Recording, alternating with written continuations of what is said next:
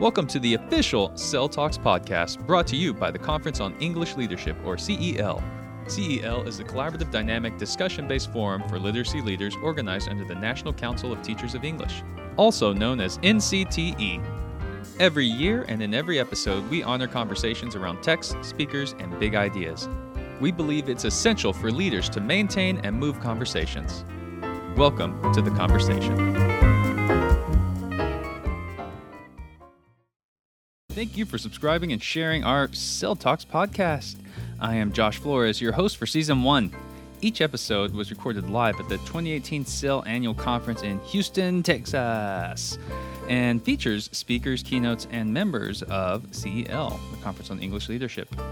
We hope our conversations ignite and support conversations with your colleagues at your schools or wherever you may be listening to this. It's a great PLC tool if you want to introduce something different to your PLCs. I think it's a great support tool for that, to start conversations that maybe you are already having or want to have. And we hope that you find all sorts of unique ways to use these podcast episodes. It's chock full of information. I had a lot of fun just talking shop about our profession with professionals this year. And I look forward to continuing this podcast series. Speaking of sharing and continuing conversations, if you would like to know more about CEL, you can find us on the Twitter at NCTE_CEL. Or you can search for the hashtag CELChat, CELCHAT, and you'll find our members using that hashtag and sharing and having conversations. You can also visit ncte.org, the NCTE main page, and find us under the Groups tab. Here is where you can get all the information and get prepared for our 2019 Fall Conference. It's happening in November 24th through the 26th in Baltimore, Maryland. And get this, our theme this year, Creating Opportunity, Leadership to Ignite Movements and Momentum. I'm excited. So, hope you enjoy that. And I hope you enjoyed this inaugural podcast episode. Please don't forget to subscribe and share with a teacher friend that you love. And give us some feedback. Keep the conversation going with us too. Engage with us on the Twitter. So, thanks again and enjoy this episode of Cell Talks. I had a lot of fruit and not enough pastries. Not enough pastries. Well, they had lots of pastries left over. I'm sorry you didn't grab more. Well, I felt like it would be rude to go get another one when I was listening to the keynotes, but I probably should have gone to get one. That's so funny because I was thinking the same thing. Like if we should have just gotten up together. I know. Well, if I'd seen you go, then that's the problem of sitting in the front. Right. That when you get up in the front, everybody sees you, right? And it's so ridiculous. Now they're going to be like, oh, that pig. They'd be like, oh, I've been waiting for somebody to make this entryway for me to go too. Yeah, it's like, oh, good, I wanted one too. Yeah. Bring me too. That's right. All right, perfect. I think it's working. So thanks for being here. Welcome to the Cell Podcast. Oh, thanks, Josh. Thank you for having us. Live from Houston, Texas at Cell 18. Woohoo! Can we just go around and just introduce yourselves, please? Sure. I'm Emily Meixner. I'm an associate professor of English and the coordinator of the secondary English education program at the College of New Jersey in Ewing, New Jersey. And I am Rachel Scupp. I am an 8th grade English teacher in West Windsor, New Jersey at Grover Middle School. And how do y'all know each other? Emily was my professor during a teacher prep program. And now she and I, can I say this? We're colleagues. Yes, absolutely. Yeah. Oh, good. We co-teach together in my classroom in West Windsor. You co-teach. Co-teaching is, it's something we just spoke about with Matt, is really, it's hard to find someone that you really are comfortable with doing that. You can be vulnerable with, but you also just have that natural flow, that kind of similar energy, so you're not stepping on each other's toes or getting on each other's nerves. Like, what do y'all have in common that help y'all, or what is it that you don't have in common that helps y'all be successful co-teachers? I think that since Rachel went through the program that I coordinate, I mean, she has a sense of who I am kind of as a teacher and where I come from and kind of what I hope to see in terms of best practices with most classrooms. So I think because we knew each other and she was familiar kind of with where I was coming from, and I knew how she was as a teacher, having seen her as a student and then kind of watched her professionally, I felt like, and we're friends, so I felt like it would be in some ways an organic collaboration. I think also in the process of being in the classroom together, we can feed off of each other's energies, like just in that little conversation flip, like as soon as she paused, I was like, oh, I have an idea, and just kind of interject. And that's how we co-teach, I think, for the most part, is we kind of feed off of each other's energies and are conscious and present about what the other is doing. I also think that we both bring our own expertise to the table. So Emily, in connection to the unit that we're specifically talking about that we co-teach, is definitely the theory behind everything we're doing. She has these theoretical lenses that she's an expert in.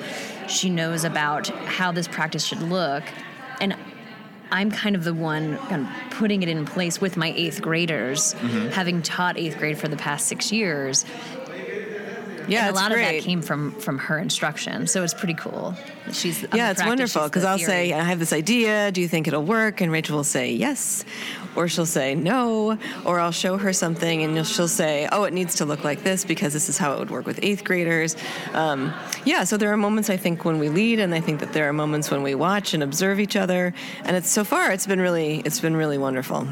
So you're really important, Rachel, because we all have ideas, but we need someone to help us implement them at some point. And you have the guinea pig 8th graders that we can go and play with, right? Yes. And it's pretty fun. And I think for this journey that she and I have been on with Emily, I was the one who I think was pushing a lot for this to happen, whereas Emily was a little nervous. Really? Yeah.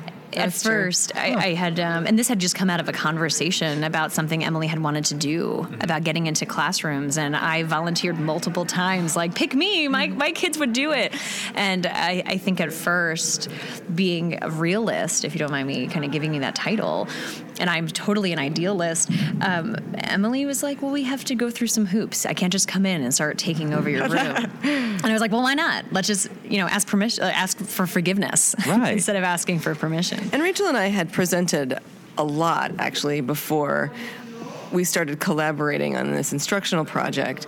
And so we had a lot of experience in conference presentations, which in some ways is similar to what you see or do in a classroom. Oh, definitely. So we had a lot of experience presenting with each other at conferences, and I think also that helped shape the way in which we were working with each other when it finally came time for me to step foot into Rachel's 8th grade classroom. So what is the unit that you're co-teaching right now? Can you describe that? So I had mentioned to Rachel a couple of years ago, actually, it was at a CEL that we started having this conversation, and I had said to her that I was interested in developing middle-level curriculum that focused specifically on LGBTQ youth. Wow. I had just taken a sabbatical where I was reading a lot of LGBTQ YA literature because I teach methods courses, but I also teach courses in children's and young adult literature, and I have a special interest in LGBTQ YA.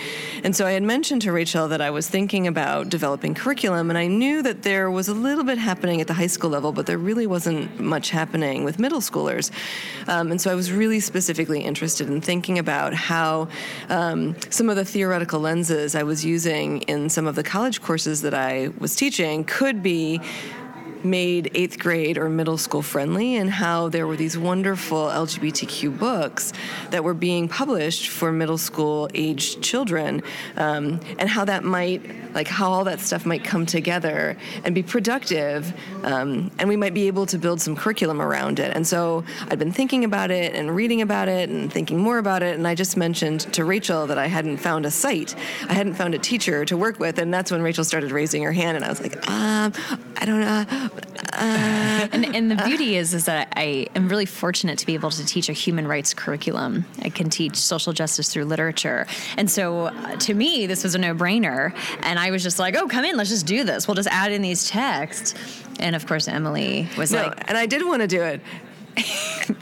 And then I really got to do it. And so it was like one of those ideas where one of those moments where you have what you think is going to be a great idea, and then all of a sudden someone wants you to do it, and then you have to figure out whether or not it is really a great idea. And so thankfully, Rachel provided the space and the instructional room for us to collaborate and put this unit together and implement it.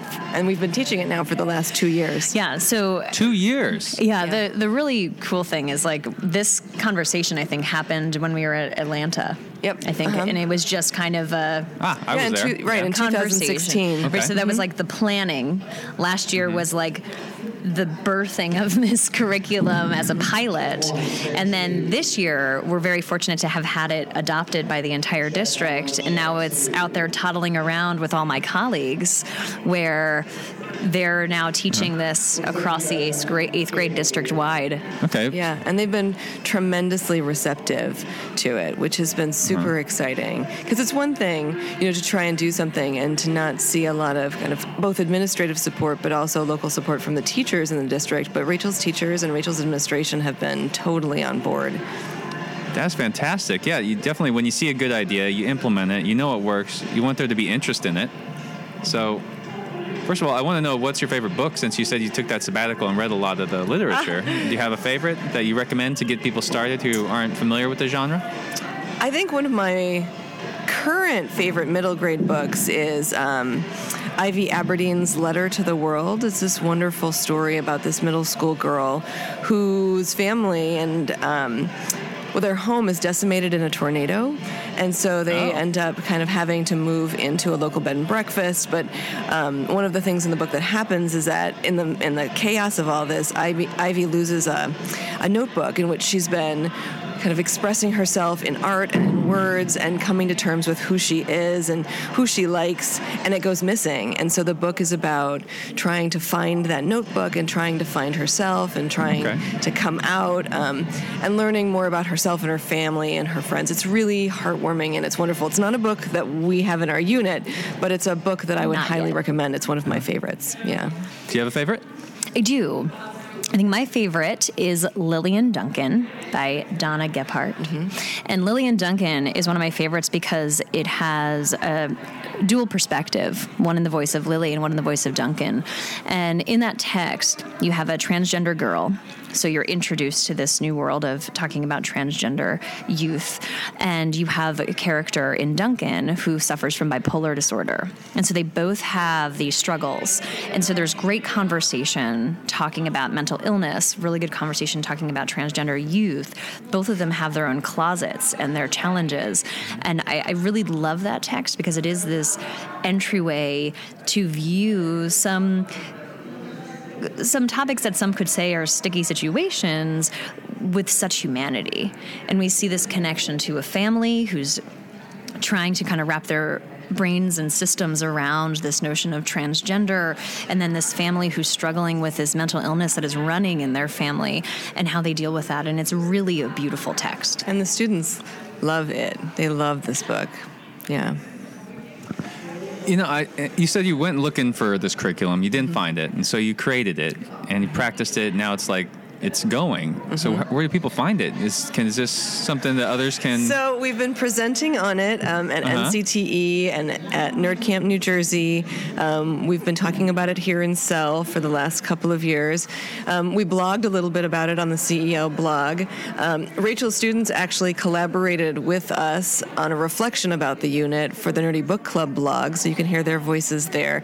And we're starting to write about it. So Rachel and I are, planning to put some articles out there in the next coming year, and we're just looking for, venues. And we want to share the curriculum with teachers, which is why we're here at the conference showing what we're doing and talking about the books and sort of sharing our process. Yeah. And it's been neat in sessions that haven't even been ours. There's been moments in which I've been able to interject this knowledge about our curricular unit and have talked to teacher celebrities about what we're doing, and we're hoping to eventually create this curricular document wherever that will be housed. So if anyone's listening who would like to pick it up, we are willing to write for you. But spread the word. I know there's interest out there. I feel the same way. And it's just been really wonderful to kind of be in a good place and have these connections. I mean, even recently I was talking to Emily about a possibility of bringing this to Montessori schools in Princeton through some interest about teachers wanting to teach this curriculum but not feeling comfortable and needing an avenue. And I feel that the curriculum we've developed is very, in a sense, user-friendly and adaptable because it's dealing with close reading strategies using fantastic ideas while reading these LGBTQ texts. I mean, this is truly a life-changing curriculum. I know... speaking from all the research, everything, all the speakers we heard at NCTE and CEL, and, speaking from my own personal experience being a minority, it's rough navigating adolescence when you don't see yourselves in media or whatever's thrown at you in school. And when you do finally find that one book or something to grasp onto, which for me, honestly, the two things I grasped onto as a child that were really impactful for me was, one, Aladdin, because finally there's a brown guy, and then the Indian in the cupboard, because, well, Indian, that close enough, but I never found that real Mexican connection. And I can't imagine how this curriculum must be just so life-changing for some students out there. Well, it's been interesting because one of the things that we asked the students to do at the end of the unit, the first time that we taught it, was to consider how they could take some of the ideas that they were learning about and mobilize them. So the kids decided to act in a variety of ways. Some of them put up bulletin boards in the school that provided information about terminology, about some of these critical lenses, about how to respond to homophobic behavior. And some of the kids developed some curriculum that they thought would be appropriate for younger students. And some of the students wrote proposals for a GSA at Rachel's school, which they hadn't had because it needed to be something that students asked for, and no one had asked for it. And so a number of groups in Rachel's classes created formal proposals to put in place a GSA at her school, which they now have. And it's very active. And they actually have it. They actually have it. They do. It was almost immediate. As soon as the students created these letters of proposal to the principal, to the superintendent, the GSA was created, and it has gone through a couple of changes, which is great, in great ways. So one, last year was just for 8th grade, because they had to figure out how to find a meeting time in which students can kind of come to it. And I think they severely underestimated the number of students who would be interested. So it was just 8th grade. Now it is all 3 grade levels. They meet biweekly after school. There's about 35 kids who will show up to every meeting. They've even written a proposal to create gender-neutral restrooms, where in our school we have teacher restrooms that are single stall. And for whatever reason, when the planning of the school, they have one that's for men, one that's for women. And as teachers, we've always used them as gender neutral because you have like 2 seconds to go to the bathroom in between, and whatever one's open, you go in. Well, the kids wrote a proposal to get more gender neutral restrooms in place. So the administration acted, ripped down all of those placards differentiating between men and women in the single-stall restrooms. Way. Yeah, it's pretty extravagant. And they're going to be assigning one to start, just to see how it works, for students to use as gender-neutral restrooms. They're going to create placards that illustrate the gender neutralness of those spaces. And it's just amazing that I have so much support in that school, or we all have so much support in that school to kind of put these ideas into action. Can you give them another shout out real quick? Yeah, thank you to my administrators and teacher leaders who are allowing us to do this good work for inclusion and for acceptance in our community. And the students are on board, and they're incredibly articulate about the need for this kind of inclusion. And one of the things that always strikes me, I mean, in the 2 years that we've been doing this, is how hungry kids are for vocabulary that they can use to talk about these issues, exemplars of how to talk about these issues, information that they want to know. They have such interesting, thoughtful things to say. And, talking about heteronormativity, they feel it, they understand it, they see it. This just gives them a language and an opportunity to talk about things that they're already thinking about. And so the kids have been amazing. Kids have been just amazing. They have. And the beauty is that we give them this language for systems that they've been observing but not realizing could be detrimental, like heteronormativity. And we'll go out into the world. There's one story that Emily likes to tell about a student who asked her mom to take her to Target, not for shopping, just to observe heteronormative structures in a space in which she was walking around saying, like, why are all of these girl clothes pink? Right. And what are girl clothes anyway? Right. And why are all the toys organized in this way? Well, they changed that, right? Shout out to Target. Didn't they switch the gender bias in the toy section? I thought they did. I think the gender bias has been switched in the toy section, but the clothes are very much heteronormative in terms of the and that's true in almost any shopping space you go into, right? And there's oftentimes like a physical demarcation that separates the boy clothes from the girl clothes, and you have to walk across it, right? And so, it's interesting to me that, and the kids are noticing things and things that they're reading. They're thinking about other books that they're reading. They're thinking about movies that they're seeing, and Chris Lehman was talking about his Netflix queue and what's recommended to him, and the kids are noticing things like that. Like, why is that being recommended to me? Why is this being recommended just for girls and not boys? And so the unit offers them a space to talk about those issues as well as things about gender identity and sexual orientation as well. But it seems like they took it to like the next level, and they're noticing all these underlying structures in place that they presumably don't have any control over. That's really, man, that's great. It's kudos to both of you. Thank you very much. I guess I should bring it back around to this co-teaching aspect, though. Like, have you done a lot of co-teaching in the past? I have not done a lot of co-teaching in the past. I think because I'm in I teach at a college, I've invited people into my classroom to be speakers. Sure. But I haven't cultivated opportunities in which I've been co-teaching with faculty or with former students. I feel like I've invited faculty back, I've invited former students back to share what they know, but it's never been in a co-teaching situation. So this has been really new for me. And even when I taught high school, I didn't do very much co-teaching. So this has been a growing experience, I think, for me. See, I feel like I relate a lot to you, but Rachel, I feel like you're really good at being a very charismatic extrovert. So have you done a lot of successful co-teaching in the past? Because you jumped right onto this opportunity. I did.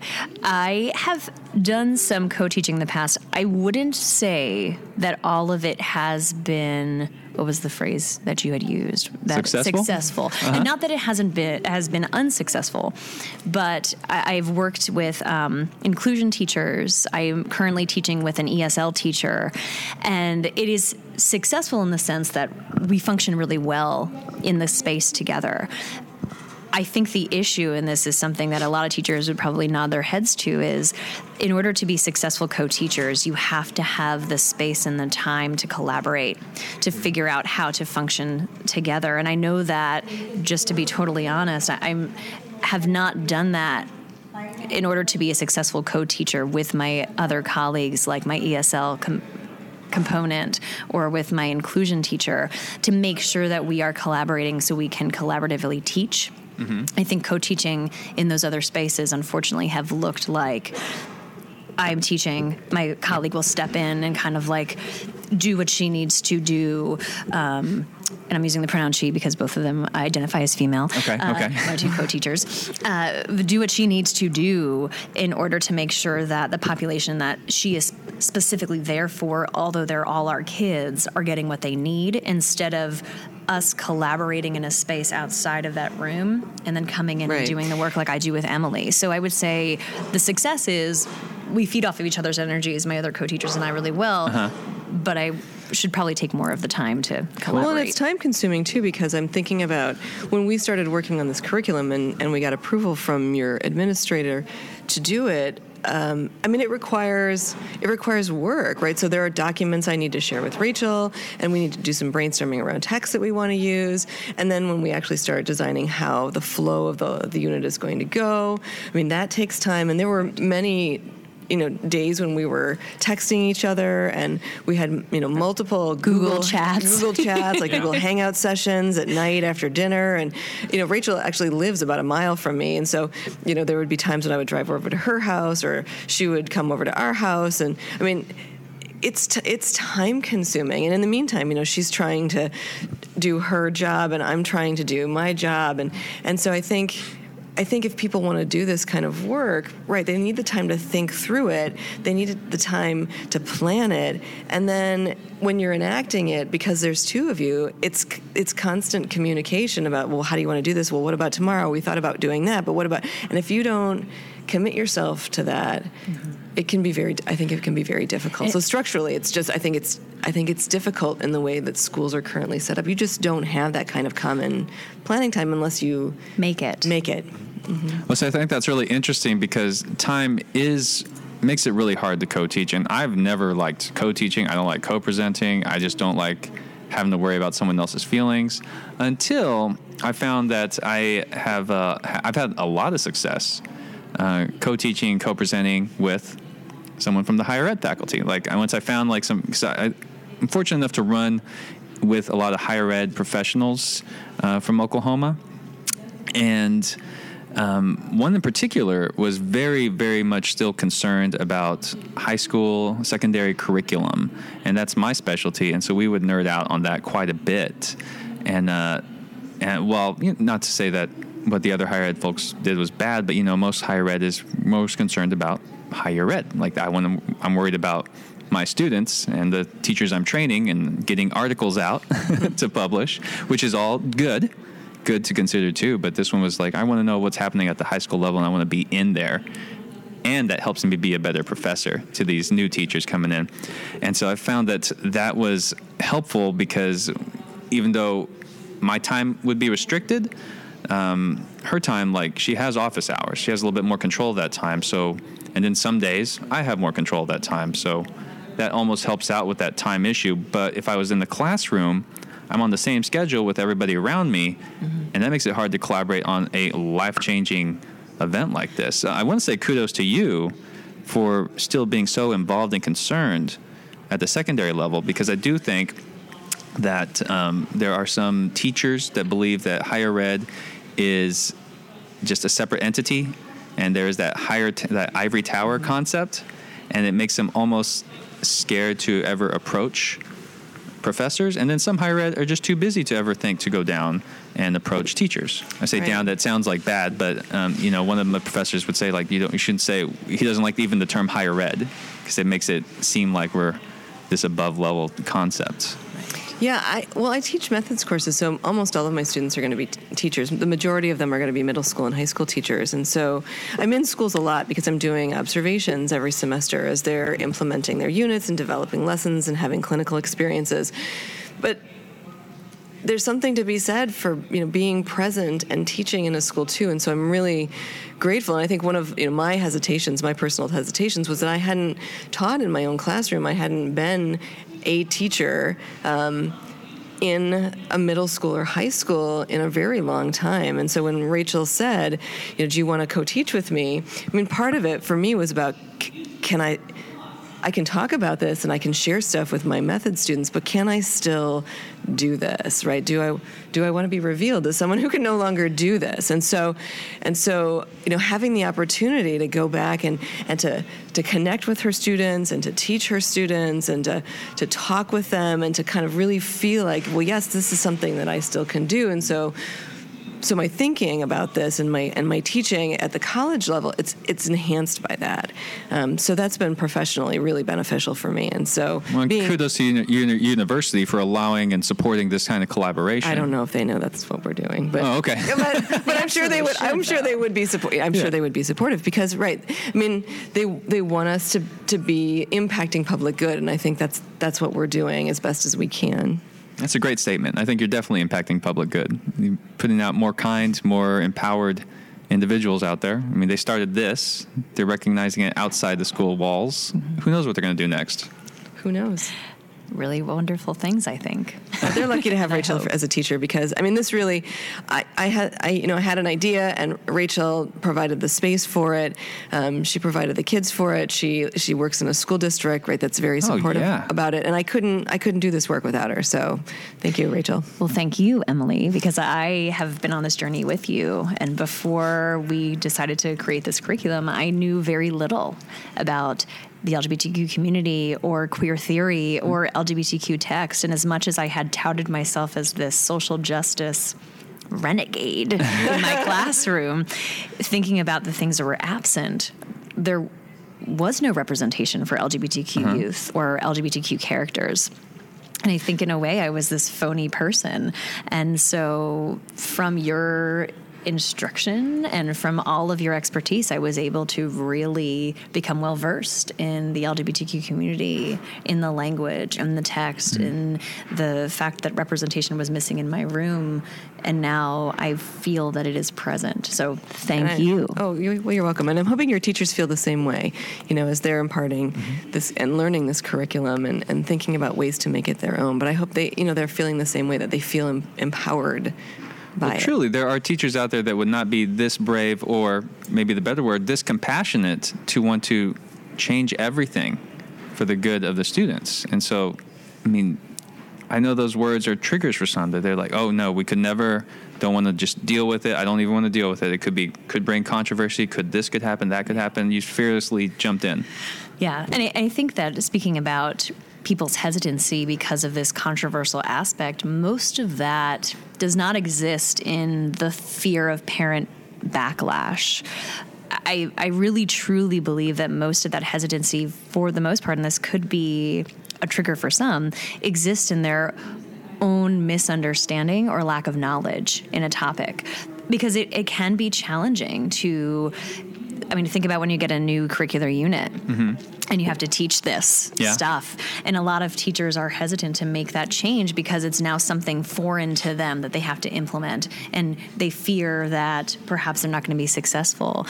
And so I think some of that pushback is they don't have the knowledge, and it's hard to find the time to learn how to teach these concepts. And so I'm grateful to Emily for creating that opportunity for me to have to jump in and immerse myself into this world. And I'm really grateful for my colleagues who have kind of been thrown into this mix, and they too are now on this journey of understanding. And I still don't have all the answers, and I think that that's important for people to recognize that even when you're working with this new content, as you're learning, you're going to constantly be learning, and you're going to make mistakes, and you're going to have to come back and inform your students that what I told you was absolutely false, and now here's how we should look at this differently.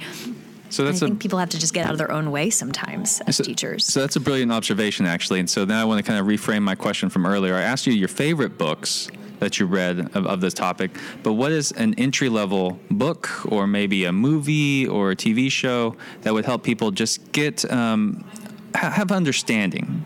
This is where you should start. Wow, that's a tough question. Asking a teacher to narrow it down to one specific book. So the book that launched it for me was Boy Meets Boy by David Levithan, which was published in 2003. And that was sort of the first book that really made me think about what was missing in my own reading. And after that, I started seeking out all kinds of books. So that was for me personally. But I think when I started to think about the possibilities of middle grade literature and what that could do and why this would be so important at that age, it was Amy Polanski's book, Gracefully Grayson, which is about a kid named Grayson who is making the moves towards a transition to her truer self. And that book is so beautiful. And I thought that, this is a book that 5th graders and 6th graders and 7th graders and 8th graders can read. It's been followed by Alex Gino's book, George, which was published also for elementary school kids. But there are so many beautiful options. So Boy Meets Boy and then Gracefully Grayson. Those are the two that I'll put out there. Those are great. Great. And I would say for me, and this isn't my personal entryway, but I think it is a way to reach perhaps teachers who are hesitant to put this into their curriculum, or readers who may feel uncomfortable with this topic up front for whatever reason, would be James Howe's The Misfits. And that was published a while ago. But there is one gay character in the text, which is why we have it in our LGBTQ unit. And the beauty of that character is that they are not the central figure in the text. They're kind of surrounded by these other characters who are also marginalized for whatever reason in their own school. And it's this notion of like all of them have their own individual closets of ways in which they are trying to come out as whatever it is that they're being picked on for. And so I think it's a really nice entryway to kind of give that book to a kid when it's talking about characters who or people who may not fit in, and why don't they, and how they kind of come together in order to become allies for one another.